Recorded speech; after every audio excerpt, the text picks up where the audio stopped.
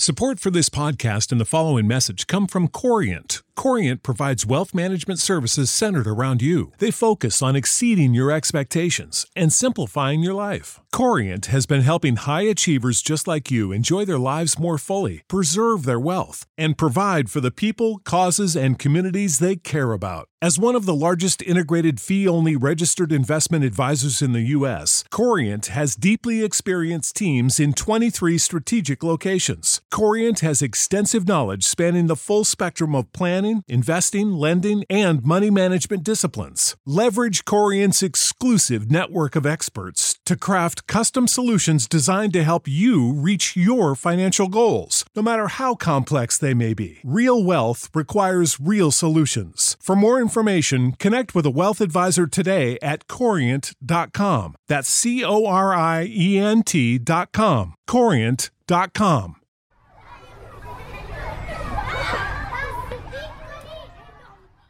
This is On Boys Parenting Podcast. We are your co-hosts, Jennifer L.W. Fink, mom of 4 boys. And I'm Janet Allison, teacher of many more. Thanks for joining us as we share real talk about parenting, teaching, and reaching tomorrow's men. Before we introduce today's guest, Jen and I want to share with you an exciting event that is coming up very soon.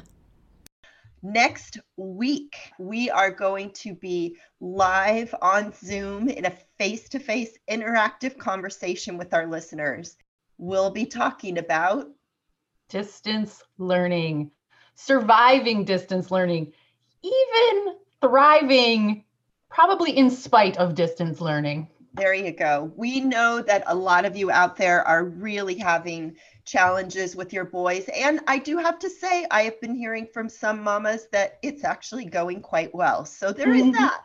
However, most of you are having issues around distance learning and how to support your boys to do this really crazy thing we've asked them to do. Yeah. You know how on the podcast, you will often hear us talking about the facial expressions that we have and how we're responding to various things? This is your chance to log in and see what we look like as we're having these conversations. It's such an important layer of the conversation because when we can see each other's pain and emotion and hope, it makes a difference. Yeah, we don't feel so alone. And, you know, Jen and I spend a lot of time watching each other, looking at each other. We'd love to have some more people in the picture. And that's you, dear listeners. And so I invite you to go to bit.ly/onboyslive. So go to that link, get registered. We do have limited seating. A shout out to all our Aussie friends. We have created a special time slot that will work for you so you don't have to join us in the middle of the night. It's next week. Register and join us for this first interactive live event. If you are listening in real time, that event is December 8th and December 9th. Attend one or both sessions. If you're listening to the recording later, you can always contact us, Janet at Boys Alive, and find out when the next event is. Thanks for being here. I know you're going to love this conversation. As our guest today has said, most of us know what consent means, but knowing what it means doesn't necessarily guarantee that we or our boys will actually be prepared in the moment. I'm sure you can recall, Jen, some dating that's maybe gone sideways, or a conversation with a friend that may have gotten difficult, or sexual interactions that, while it didn't quite feel like an assault, it did feel uncomfortable, and in hindsight may not have felt consensual. It takes incredibly strong interpersonal skills to navigate these scenarios in the moment, and that's for adults. Imagine how challenging it can be for your boys to effectively ask specific questions, set and keep boundaries, check in, and handle rejection gracefully. I'm still working on that one.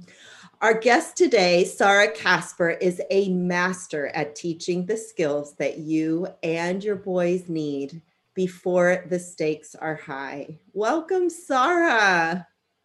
Thank you so much for having me. I'm thrilled to be here. You know, you came to teaching about consent from a very different angle. Probably no one else in the world has quite entered the consent doorway the way you have. So I would love to hear more about that. Yes, I entered consent education through acrobatics.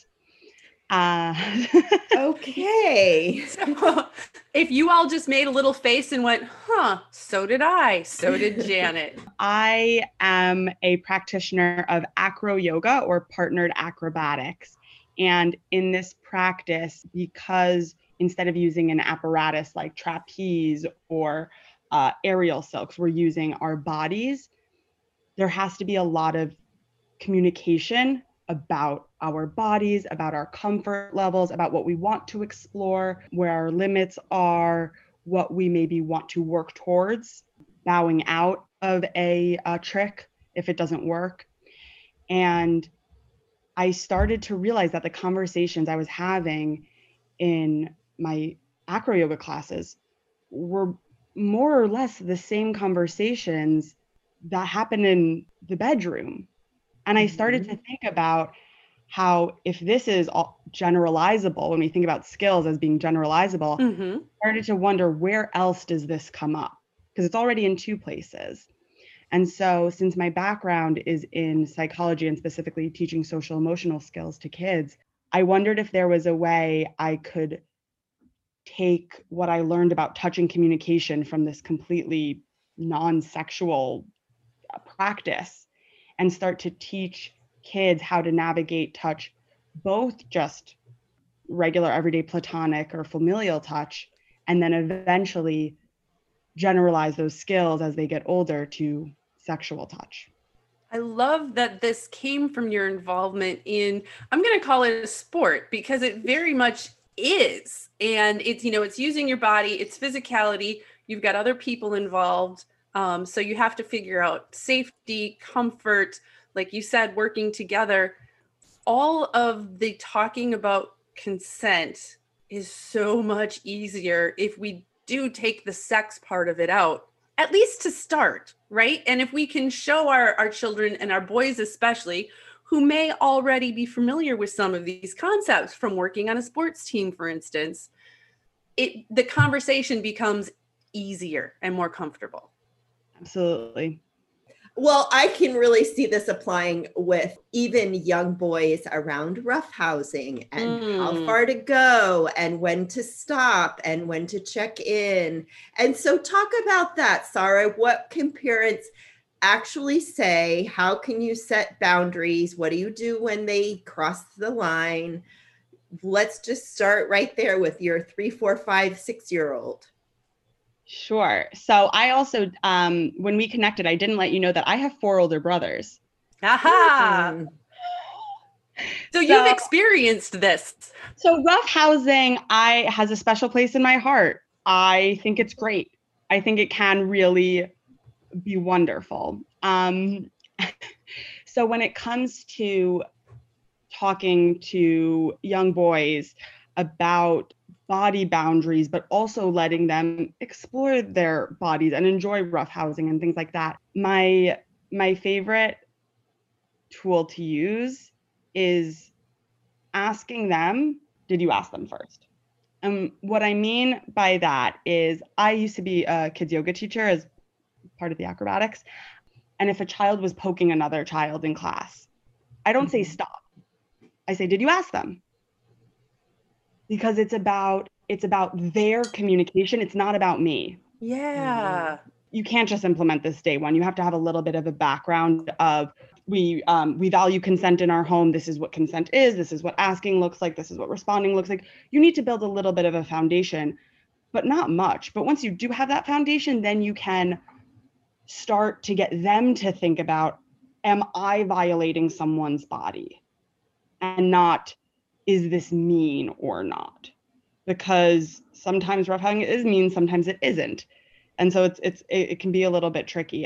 So that's one of my favorite things to use, especially with younger kids. It kind of makes them pause because it's such a strange question. Yeah, it makes them pause, and then they're like, and then if they want to like roughhouse and they say yes and they ask each other, have at it. But if someone says no, I actually don't like when you like hit me with a pillow, then it's like, oh, well, you got your answer there. Maybe later.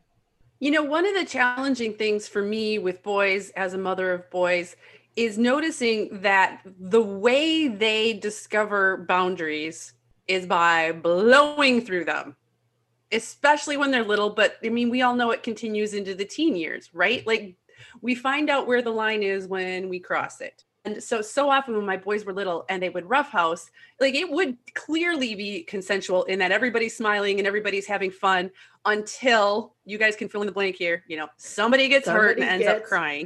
Right. Much aha, pretty soon boo-hoo. Yes.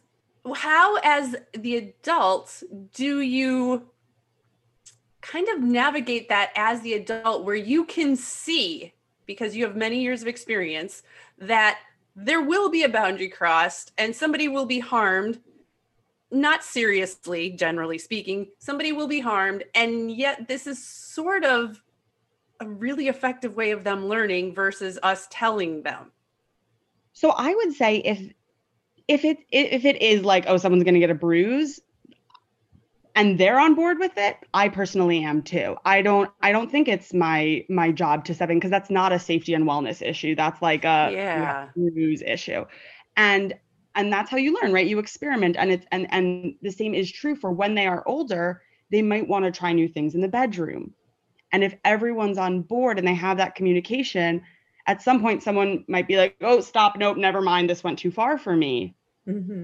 We don't want to get there, but it's natural that we get there. And really, the ways you teach your kids to respond to, say, a roughhousing incident where somebody got hurt is the same as in the bedroom later. Ideally, if it goes too far, if somebody gets hurt, are you okay? I'm so sorry. I didn't mean to. It's the same.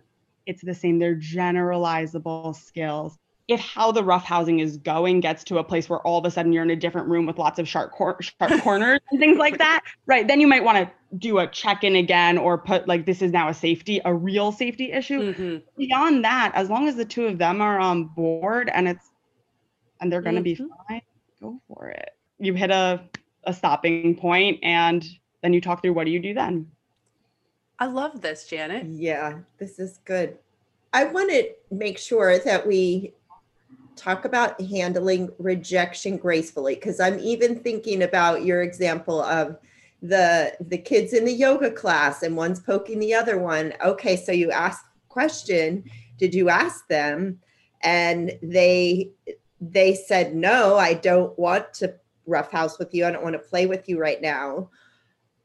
How does the other person who still wants to like poke the other person and play, and how do we begin to really help develop a healthy way to handle rejection that isn't like an, mark on their self-esteem and, oh, I'm a horrible person and oh my gosh, which also is translatable to the bedroom. So how do we teach handling rejection gracefully without having it totally destroy our self-esteem? I'm so glad you asked this question because I think this is a part of consent and just interpersonal interaction that's just not addressed enough, right? We talk about the asking and the answering, and then we don't talk about what happens next. How I talk about rejection, there are two steps. There's first, what are you saying? How are you reacting in the moment to the person who rejected you? And yes, rejected is a strong word, but we're going to use it. But, right. How do you handle that moment when they say, no, I don't want that? Right. And that's usually a one phrase thing, like, okay, cool. Thanks for telling me, like, bummer. Okay. But that's important to know that that's a step to like close up the conversation. And then the second part of it is, okay, now how are you dealing it with afterwards as a more emotional blow, right? If you're feeling anger or sadness or disappointment or shame. And that's where coping skills come in. And that, depending on what the rejection is, will determine what the, how hard it is, will determine what the coping skill needs to be. But it's every other coping skill you're using, right? So breathing, problem solving. You can, for touch specifically, you can say like, put yourself in their shoes. Like, how would you like if someone was poking you? But I also say, sometimes we don't like the same things, right? I like chocolate, you like vanilla. It's not just about put yourself in their shoes. Am I wrong for liking chocolate? Absolutely not, right? And we're also allowed to have our own likes and dislikes. And then you can even engage them especially if they're younger, engage them in conversation of what are some of your likes that other people don't like, right? Especially with little boys, they'll be like, I like ketchup on pickles. And you're like, great. Like, what? Not everyone likes that. But and then so you start to really talk about like the similarities and how you would want to be treated, but also the fact that not everyone wants to be treated the same. We all have different preferences. I think this part is so important. I'd like to spend a little bit more time on it if we can, because we have all seen and heard really tragic, horrible examples where a male has been rejected and that has erupted into terrible violence. Women have been killed. There have been mass shootings. Like, as a mother of boys, this is something I worry about. And I don't mean I'm concerned my kids are going to go shoot up a thing, but like critically, it is critical for our boys to be able to tolerate and cope with rejection, because it comes in so many forms, right? Like it's at home, it's in relationships, it's in our careers. We are all going to experience disappointments. And this seems to be such a critical life skill. And yet there's so much working against our boys, in terms of all the conditioning that they have experienced for years and years. Be stoic, all of that. And I want to insert also, Jen, it's not only the go out and shoot something, kill someone, but it's also suicide. And we know that, breaking up with a girlfriend can be the cause of either suicide ideation or actual suicide. And so you're so right. This is so important to teach our boys. And it's the truth is it goes beyond coping, because it's interpersonal too, of the person who's saying no, not to be shaming that the person asked. Yes. That's also a big point here. It's constantly like an interaction. Like, consent isn't this one thing that you like get, and then it's like this process and this conversation.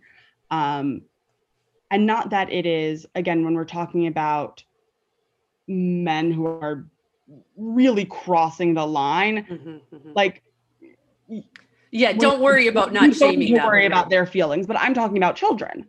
Yeah. Right. Yeah. Where if someone gets up the courage, because it is not easy to make yourself vulnerable and say, I want touch, or I want to play with you.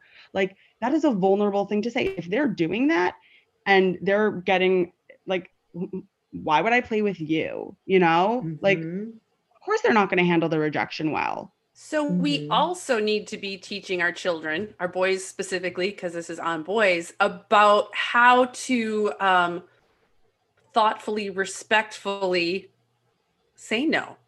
And taking this directly into a sexual consent situation, one thing that I have noticed as a mom of boys is so often the conversations are framed in such a way where it's assumed that the male will be the one who's, trying to do something with their partner. And it's the girl who has to try and say, no, I don't want to. But you know what? Boys, heterosexual boys and gay boys, are subject to unwanted sexual advances too. Our boys need to learn how to respectfully say no. Yep. Absolutely, it's both genders. And then to take you back to that even rejection conversation one more, it's also when you are responding, are you responding in a way that's not coercive? And I mean that is unintentional coercion. I don't mean in terms of like real hardcore manipulation. I'm talking about like, and parents are guilty of this. I, as an aunt, I'm guilty of this for sure, of like, oh, please, can I have a hug though? You know, where you make them feel guilty. And like, I think saying, oh, bummer, is fine. You can say, oh, bummer, thank you for telling me your boundaries, sure. But I think when we start getting into, I'm so sad, and that real change of voice. This episode is sponsored by ByHeart. Babies need to eat. And whether you breastfeed or bottle feed, use formula, combine all of the above, you need options. We wanted to let you know about ByHeart baby formula. ByHeart has a patented protein blend that gets the closest to breast milk. It includes 2 of the most abundant proteins in breast milk. And ByHeart actually ran a clinical trial comparing their formula to a leading infant formula and proved that babies on ByHeart have softer poops, less spit up, and easier digestion. ByHeart is also the only US-made infant formula to use organic, grass-fed, whole milk. So if you need baby formula for your baby, consider ByHeart. New customers can get 10% off your first order by using code ONBOYS at byheart.com. That's BYHEART.com/podcast, and it is 10% off your first order. byheart.com/podcast. This is a limited time offer, and additional terms and conditions may apply. We all know that vitamins can help fill nutritional gaps in our diet. But a lot of us don't like to take vitamins because we don't like swallowing pills. How do you feel about that, Janet? There's some days that I look at my vitamins and go, yeah, I should take those. I'll do it later. But I'll tell you what's changed. I have gotten Easy Melt vitamins. I have the D3 and I have the B12s and a multivitamin.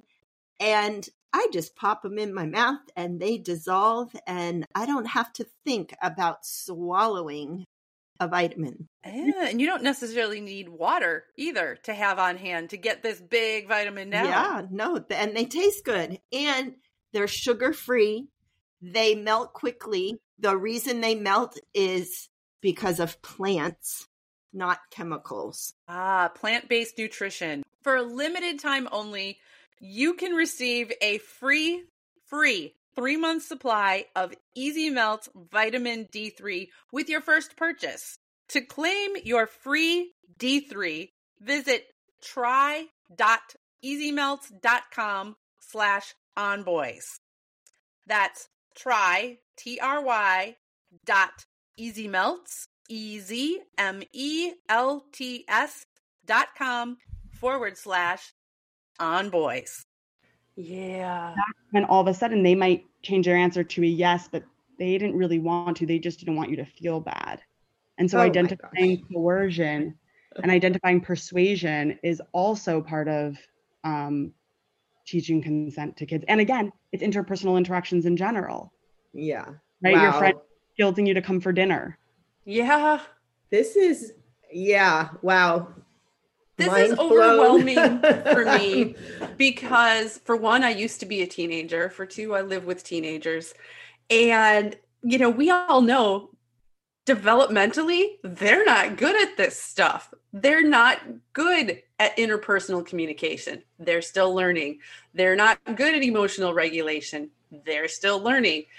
When it comes to these, handling these conversations, a lot of us adults are not good at it. And so, to expect our kids to do better is like, oh boy. And I think that probably is where a lot of us, due to our own overwhelm and discomfort, sort of back up and go, well, I've done the best I can. Yeah. As their brains are developing and their emotion regulation and decision making, and when they're hanging out with like their friends, that's when we want them to make these mistakes and learn from them, right? It's not when they're older. So you get them to work through these things like rejection and coercion and how are you responding to someone and how are you asking a question? Work all those kinks out when you have the support of teachers and parents and coaches. because if the first time you're having to deal with this is when you're 18 at prom or something, you're not going to be good at it. And it's going to be dangerous and not fun either. I'm just thinking about, I'm back to the auntie and the coercion and the grandparents of, oh, come on, give me a hug. It's really hard to say to, and this, in this case, it's the grandma who's always like needling the little one of like, give me a hug. Ooh, and it's really awkward to say to the grandma who's just being grandma to knock it off. Basically, I'll be a little harsh there, but help us out, Sarah. How do you, and you know, we're just having the difficult conversations with adults, not even with our boys, but this is at the adult level of, hey, what you're doing is not okay. Stop. But to like change a, you know, 70-year-old woman's pattern of interaction. Ooh, baby. Yikes. Yeah, I talk a lot about consent culture, right? Because it's not just the one moment, it's that environment where everyone, I talk a lot about also like the child's team, like everyone on the child's team is on board with what you're trying to develop in them and why. And so it's not just in the moment when grandma wants the hug, it's before you even get to grandma's house, talking about, I'm trying this new thing. Can you help me out with this by asking and respecting their no? Because if that child learns that they're responsible for someone else's sadness in the future, why wouldn't they, you know, change their mind to make someone else's sadness go away, right? They're teaching that pattern that you have that responsibility. You have the power to make someone happy. Use it, right? And so it can start with grandma, but then where can it go? So for the conversations with adults, I think it's really about talking about it, not in that exact moment, but the big picture, talking to teachers about it, doctors about it, coaches, and say, this is what my child expects. My child expects that you will ask them, and that if they say no, it will be respected. You know, we have good communication about this. I mean, and not in like a threatening way, but we have good communication, and I'll know if that's not happening. And, you know, they have bodily autonomy, etc. Well, I really like what you said about making it the bigger picture and not just targeted at that individual of like, you know, grandma, you got to stop this. But this is what, and I think grandma can get on board when it's like, this is what we're teaching our child. Of course, she's going to want her granddaughter to be able to say no in the bedroom later on. And so helping her see that this is where it starts and that the no is respected, I think is a huge part of it. And to help them recognize that it is that little change of the voice. I love that you said that of like, oh, okay. And your eyebrows are going up and your little pouty face. I love it. Our listeners can't see that, but I'm sure we've all had that experience and probably done it ourselves. So it's really so important that we call this out. But what if I'm not at all convinced that, you know, every grandma or grandpa or aunt or uncle is going to go along with this because you know, so let's say I have this conversation with whoever it is and, you know, they kind of double down and they're like, oh, it's harmless. This is just how I show my love. What's your advice then? I would say first empathize. Like this is, of course you want to, I call it shmush. Like, of course you want to shmush your little, you know, grandkids. Like you have kids so you can have grandkids. Come on. Like I get, you know, like empathize. That hit close to home, Janet. Yeah. I love that. Yes. And say, how would you feel about compromising? And so you teach the child to advocate for maybe not a kiss, but maybe they want to do a hug or a side hug. Like there are multiple kinds of hugs, right? High five maybe or something. Five. A secret handshake is always, you know, because that way grandma still feels special. Mm-hmm. So there are ways to navigate it there. Beyond that, it's if they're still not on board and just like, that's ridiculous. No, it's the parent's choice if they want to either lay that boundary down and say, that is sending like not not safe messages to my child. There no need to be respected. Until you can do that, we can't visit you. Like, or like I can come over, but like they're not coming, he's not coming with me. Or you can say that, they're my child care and I can't afford someone else. So we're going to have a conversation about how grandma doesn't understand this. And that, once you get past there, it's really on an individual basis. Right. I appreciate you talking about it though, because I think so often, parenting articles and parenting advice stops at the easy answer. And it's like, well, yeah, but what if that doesn't work? And then what? So even the fact that you acknowledge that this can be really challenging, if you are relying on this relative for childcare, there might not be a neat and easy answer. Mm-hmm. It's okay. You can still get through this and you can still have lots and lots of great, conversations and teaching and learning about consent, about relationships. In it itself is an learning opportunity of what do you do when someone isn't respecting your boundaries. We are going to pause for a moment in this conversation with Sarah. Hope you're enjoying it. And we wanted to bring you a message from our sponsor, Hiya Health. I always used to get sick the week after our high school musical. Now that I'm a nurse and a health writer, I understand why. Lack of sleep, lack of proper nutrition, and stress all interfere with the ability of our immune systems to function optimally. If you worry about your boy's nutrition and sleep and stress, consider adding Hiya Health vitamins to your daily routine. These chewable vitamins contain 15 essential vitamins and minerals known to support a healthy immune system.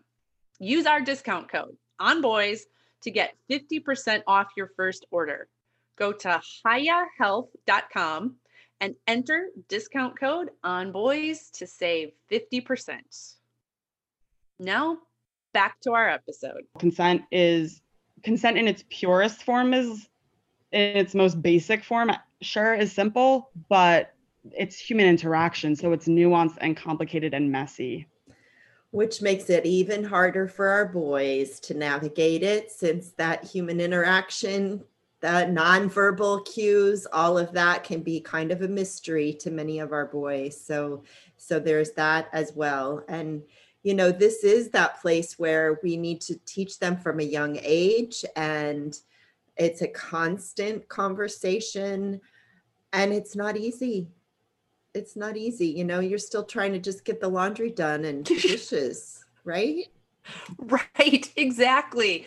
And often my generation as moms, many of us now as adults are grappling with situations that you kind of alluded to in the intro, Janet. Like, we didn't have these conversations about consent, and consent was not understood the same way when we were growing up. So as news stories have hit over the last few years, a lot of us are going, yeah, that wasn't entirely right. There was something off about that. And so we're learning on our own, dealing with our own stuff, our own issues, and it makes it difficult to want to dig in, but necessary. In that way, it can be kind of nice because you can frame it as learning together. Yeah. Like, this is a big relationship builder, because when your child knows, when your son knows that they have body autonomy and that they're in charge and that you respect them and that when you mess up, you apologize, like, that is just, right? It's no longer, it's not that power struggle that parents are so used to. And it can be a learning, you're learning with them. There's a lot of unlearning to do of how things go. Like, this is just how it goes. The man does this, the woman does that, right? And there's still so many bad examples that we see in movies, in music, in TV, the quote unquote reality TV shows. Like, we do not see a lot of examples of good, respectful, healthy communication. I got a question for body autonomy because I hang out in groups for parents of teenagers. An issue that comes up all the time is a mom inadvertently walks in on her son masturbating, developmentally normal. I mean, consent's not an issue there. His body, but the mom is usually mortified and doesn't know how to respond or what to do in that moment. What would be your advice for those moms and dads who find themselves in that situation? Yeah, I think that goes back to the environment, right? That culture. If there is shame around the penis and sex and masturbation, of course there are going to be feelings about shame when you walk in on someone doing that. But if this is totally normal, as long as you're doing it like in the privacy of your own room and safely and all of those things, like, oh, whoops. And there isn't shame felt on either side. In the moment, awkward and embarrassment, but not shame. Yeah, exactly. Right. Like, whoops. But if there isn't that culture in the home, it's why wouldn't there be shame in that moment? That's an excellent point, because you're right. If you've been curating this healthy culture, and I don't mean to say if you haven't gotten there yet that your home is an unhealthy environment. I don't mean to imply that. But if you've had a sort of matter of fact thing, it really can be as simple as, oops, I'm sorry, close the door. And I don't really think you need to have a conversation beyond that at that point. If you like scream in horror, then yeah, you may need to have a conversation later. Right. Or if they feel like they need to make up an excuse, right, defend themselves. Oh, it was just this one time. I wasn't. Yeah. And but if they know that they do this because you've talked about the fact that this is normal, then it's like, oh, okay, yeah. Yeah. Whoops. There's so much here. We cannot dig into this all in one podcast episode, can we? It's so complex. As Sarah said, this is human relationships. We could, give you the script. It's never going to go the way the script is written. It's having the flexibility, but it's knowing these key concepts, which I really, really love the idea of just consent culture in your family. And it starts from, infancy, basically. You talked about compromise. I really liked that idea of just like, no, I don't want to do this, but we could do that. And just this whole piece that I think is so important that we've talked about is handling rejection. The word noble comes to mind, not sure why, but that we can handle it nobly and we can be upright in that rejection and still be okay with ourselves, that it's not a report card about who we are, what our character is. I feel the need to say that noble and handling rejection applies to us too, parents. One of the things that is so hard, especially for moms of teenage boys, is when they don't come to us for cuddles or hugs anymore. We have to respect those no's. We have to handle that with our nobility and give them that space and freedom. If we want them to extend that to others, we have to show it to them as well. That is powerful right there. Time for one more tool. Yeah. Yay. Yeah. I don't know where we are on time. When you said, Janet, that it's not a report card, how I frame thinking about consent is I use a who, what, where, when, and how framework. So within a touch, all 5 elements apply, right? Who is doing the touch? What kind of touch is it? Where on the body is being touched? When is it happening? So that's both set and setting. So what is your mindset? What mood are you in? And then also physical environment, from everything to it's dark. There are people around, there aren't people around. I'm at home, I'm at school, I'm outside school. All of those physical environment things. And then the how is the most abstract, but it's like, how tight is the hug? How long is the hug? Etc. So if you are rejected, it could be for any one of those reasons, right? It might be the who, or it might be the what, where, when. Like, there's so many other reasons for why someone doesn't want to give you that touch in that moment. And so if you can remember that, A, it gives you information to do that collaboration or compromise or figure out what would work. And B, it also helps you take it not personally, right? We think about, there's a lot of like, oh, I'm not a hugger. And it's like, well, maybe. And for children with autism or spectrum or like sensory processing issues, that might be true. But for many of us, it's just, we're not a hugger with strangers, or we're not a hugger when we're in a bad mood, or we're not, and so if you break it down, you can really be like, oh, this has nothing to do with me. I'm fine. This person doesn't like, doesn't like PDA or doesn't like. Yeah. Mm-hmm. So this is so brilliant because, who doesn't remember this from high school English, right? And Jen is a writer, so I'm sure you do this every day. Who, when, where, how, the whole thing. And for our boys to be able to look at a situation without as much of the emotional nuance can be really, really helpful to just have the bullet points. Yeah. Who, when, where, how. I mean, so good to just be able to define it in that way. And also for saying no, right? Yes. No, because I'm in a bad mood, but maybe later. Oh, that's so much easier than saying just a flat out no. And that will eventually help them understand themselves better. Because, so often you said we even may generalize about ourselves. I'm not a hugger.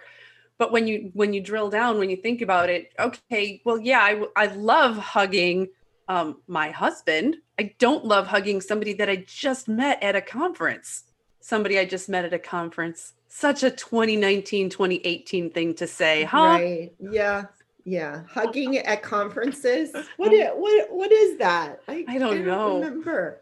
Sorry, this has been an incredible conversation, really eye-opening. And I just think that the work you're doing and the way you've come to this work is so natural. And it takes the oh my God, it's a sexual conversation. And we get all embarrassed and awkward. And our boys, storm out of the room because they don't want to hear it. It just normalizes all of it so much and helps strengthen our everyday interactions with every other person we come into contact in a consensual way with. So where do people find you? Where do people find me? I am very active on Instagram, constantly giving tips, tricks, ideas, reflection questions. That's at Comprehensive Consent. Okay. And I can also be found at comprehensiveconsent.com. I currently have a boundary setting boot camp going on for parents of kids ages 6 to 12. And that's where I break down 12 consent skills, where there's games and activities and mindfulness and discussion questions, all to talk about consent. I don't talk about sex at all. It's for parents to learn it with their children. So those are the 3 places to find me. I'm going to put links to these in the show notes. Parents of kids 6 to 12, I strongly recommend you checking out that boundary setting boot camp. We did not learn a lot of this growing up. So take advantage of these resources, take advantage of this expertise, and you can set your child up for, success and not experiencing at least some of the pain that you did. There will be pain. There will be mistakes. But the more we can empower our children, the better the world is going to be. Thank you, Sarah. Thank you so much for being here. Thank you so much. I so enjoyed our conversation. Thanks for joining us. And be sure, if you're listening to this in real time, that you check out the live event. You can go to bit.ly/onboyslive and find out all about it. Jen and I will be there. We'll be talking to our listeners. We'll be on Zoom. It is going to be a fantastic event. Hope to see you there.